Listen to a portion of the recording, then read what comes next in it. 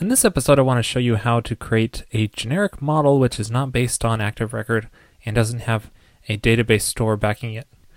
Now, I've covered this a little bit in previous episodes, but I really think it deserves another episode on this topic. To demonstrate this, I have here just a page which lists the letters of the alphabet, and when I click on a letter, I get a list of products which start with that letter. Now, whenever I'm trying to determine how to structure a Rails application based on the interface that you see here, I ask myself, what is the primary resource that I'm displaying or managing on this specific page? In this case, I have just letters of the alphabet. So it makes sense to make a letter resource where I have a letters controller, and the index action is just this page you see right here listing the various letters. And then when you click on a letter, you reach the show action of that letters controller, which can list whatever information it wants about that specific letter. Now, because we are listing products on this page as well, we could do another solution, and that is to make a products controller and then have this be the index action because it's listing products. And then the letter is just an attribute or an extra parameter that we're filtering the products by. Now, whenever you're dealing with that decision where you have two different resources on a given page and you need to decide which controller it belongs into, just ask yourself which resource is the primary one. Is this more about the products themselves or about the letter? And in this case, I'm going to say it's more about the letter because I want to demonstrate how you can make a resource which is not based on Active Record. But you might consider this to be more about the products. In this case, it would go in the products controller. But really, the decision is up to you on your specific application and how the interface is. There's really no right or wrong answer here. Okay, so we can start off by generating a controller called letters, and let's give it an index and show actions for those two pages. Okay, and we want to set this controller up in our routes, so we can just do a map.resources letters, because this is a RESTful style controller. Okay, so here's that letters controller, and instead of our index action, we want to fetch all of our letters of the alphabet and just display them. But we don't really have a model backing this controller. And it's always a good idea to have a model so that you can always move logic into that model and keep it out of the controller in view. Now we could make a true Active Record model here, where it's actually a letters table in the database where it has all the letters of the alphabet in there. But that's kind of silly because that's something that can be generated dynamically at runtime. And whenever you have content which can be generated at runtime, it's the best to keep that out of the database as much as possible because unless you're trying to do any kind of caching or something. So let's create a model but not have it based on Active Record. So let's just generate a new model here called letter. And in here we can just make a simple class called letter, which we can put any logic into that we need. And in our controller we want to display all the letters, so let's just fetch them all. And to do that, I'm going to create a class method called all on the letter model. And this way we can kind of treat it like an Active Record class and just create these methods manually and have them behave however we need to. Okay, and back in our model we need to make that class method called all. And in here we'll just loop through all of the letters of the alphabet. And then for each character, we'll create a new letter and just pass that character into it. And actually, I don't even have to specify the name of the class because we're inside of that scope already. So I can just make an initializer method and then have it take a character and then just store this in an instance variable so we can work on it later. And I'm also going to make an attribute reader here so that we can fetch it. Okay, and then finally, inside of our index template here, we want to display all of our letters. I'll just set a title, say select a letter, and then in here for each letter, for now let's just display the character. And here's what that page looks like. And it looks good. We have our list of letters. We just need to make them links to the show page.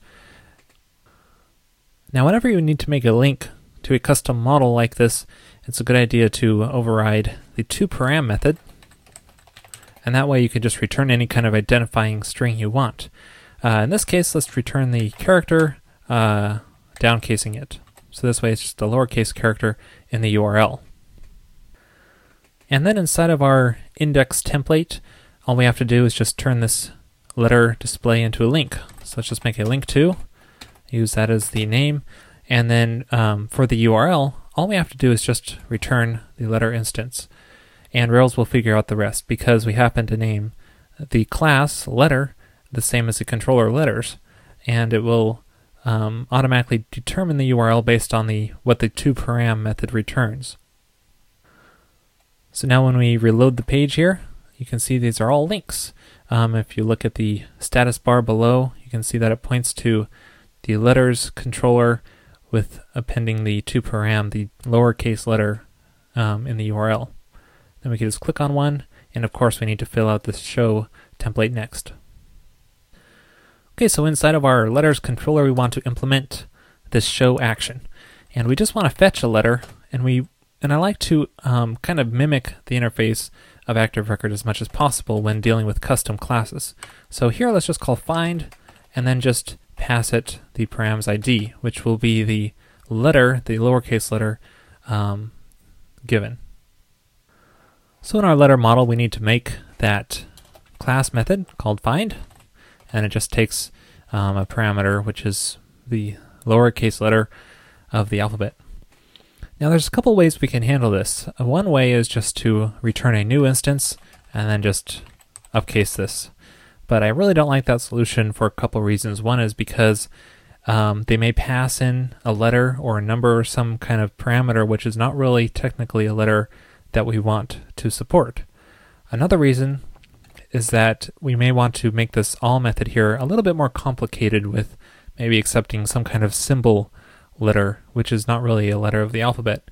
And so I prefer to always just loop through all of the methods, all the instances here, and just fetch the one which matches the toParam. And that way it just finds that one letter instance and just returns that. Okay, and now in our show template, we want to display the details of this letter. So let's display a title saying products for a letter, and then just the letter character. And we also want a link in here saying select a letter, and then just go back to our letters path, which just displays all the letters. And then we want to loop through all the products starting with this letter, but let's not do that yet. Let's just see if this is working so far. Okay, and when we reload our page here, looks like it's working. We now have a title, products for letter A, and then we can go back and select a product. Very cool. Select a letter, I mean. So in here we want to fetch all of the products which start with that letter and display them. And in here, it's kind of, in a sense, an association that we're making, similar to an active record association, where a letter has many products. But in this case, it's not a simple active record association because, of course, the letter is not from active record. It's a little bit more complicated where it does a complicated find. But we can still make a method in letter called products. So let's loop through all of the letters products and then just display them here. And actually, I already have a partial for the products, so let me just render that.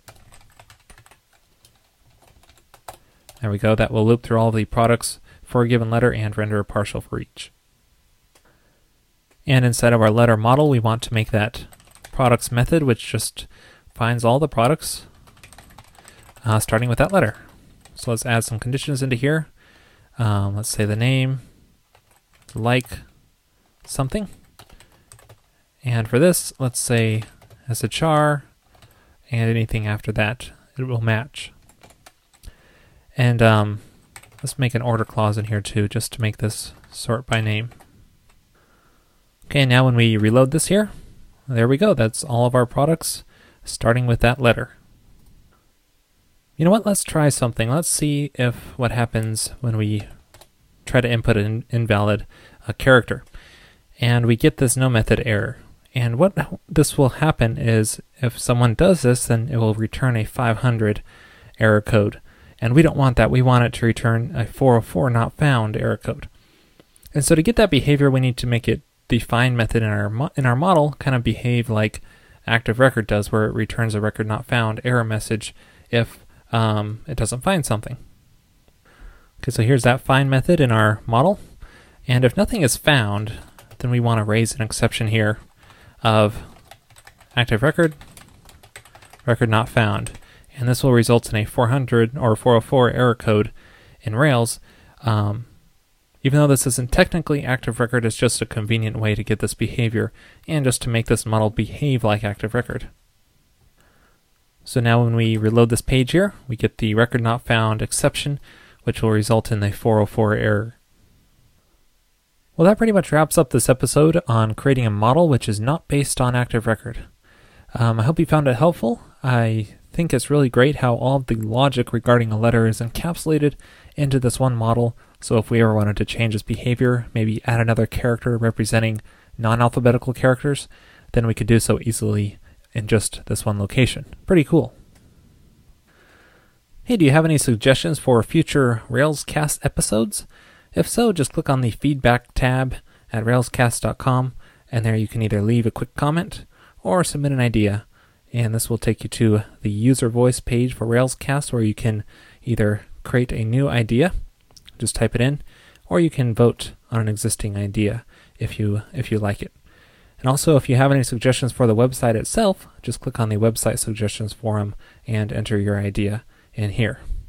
So there's just a couple ways for you to submit suggestions for episodes. I encourage you to use this page so I can determine which topics to cover in future episodes. This episode is sponsored in part by Notifixious. They are looking for an experienced web developer to fill a CTO position. For more information, please visit jobs-notifixious.tumblr.com. Also sponsored by Pragmatic Screencasts. They offer high-quality screencasts on a variety of subjects, including Ruby and Rails.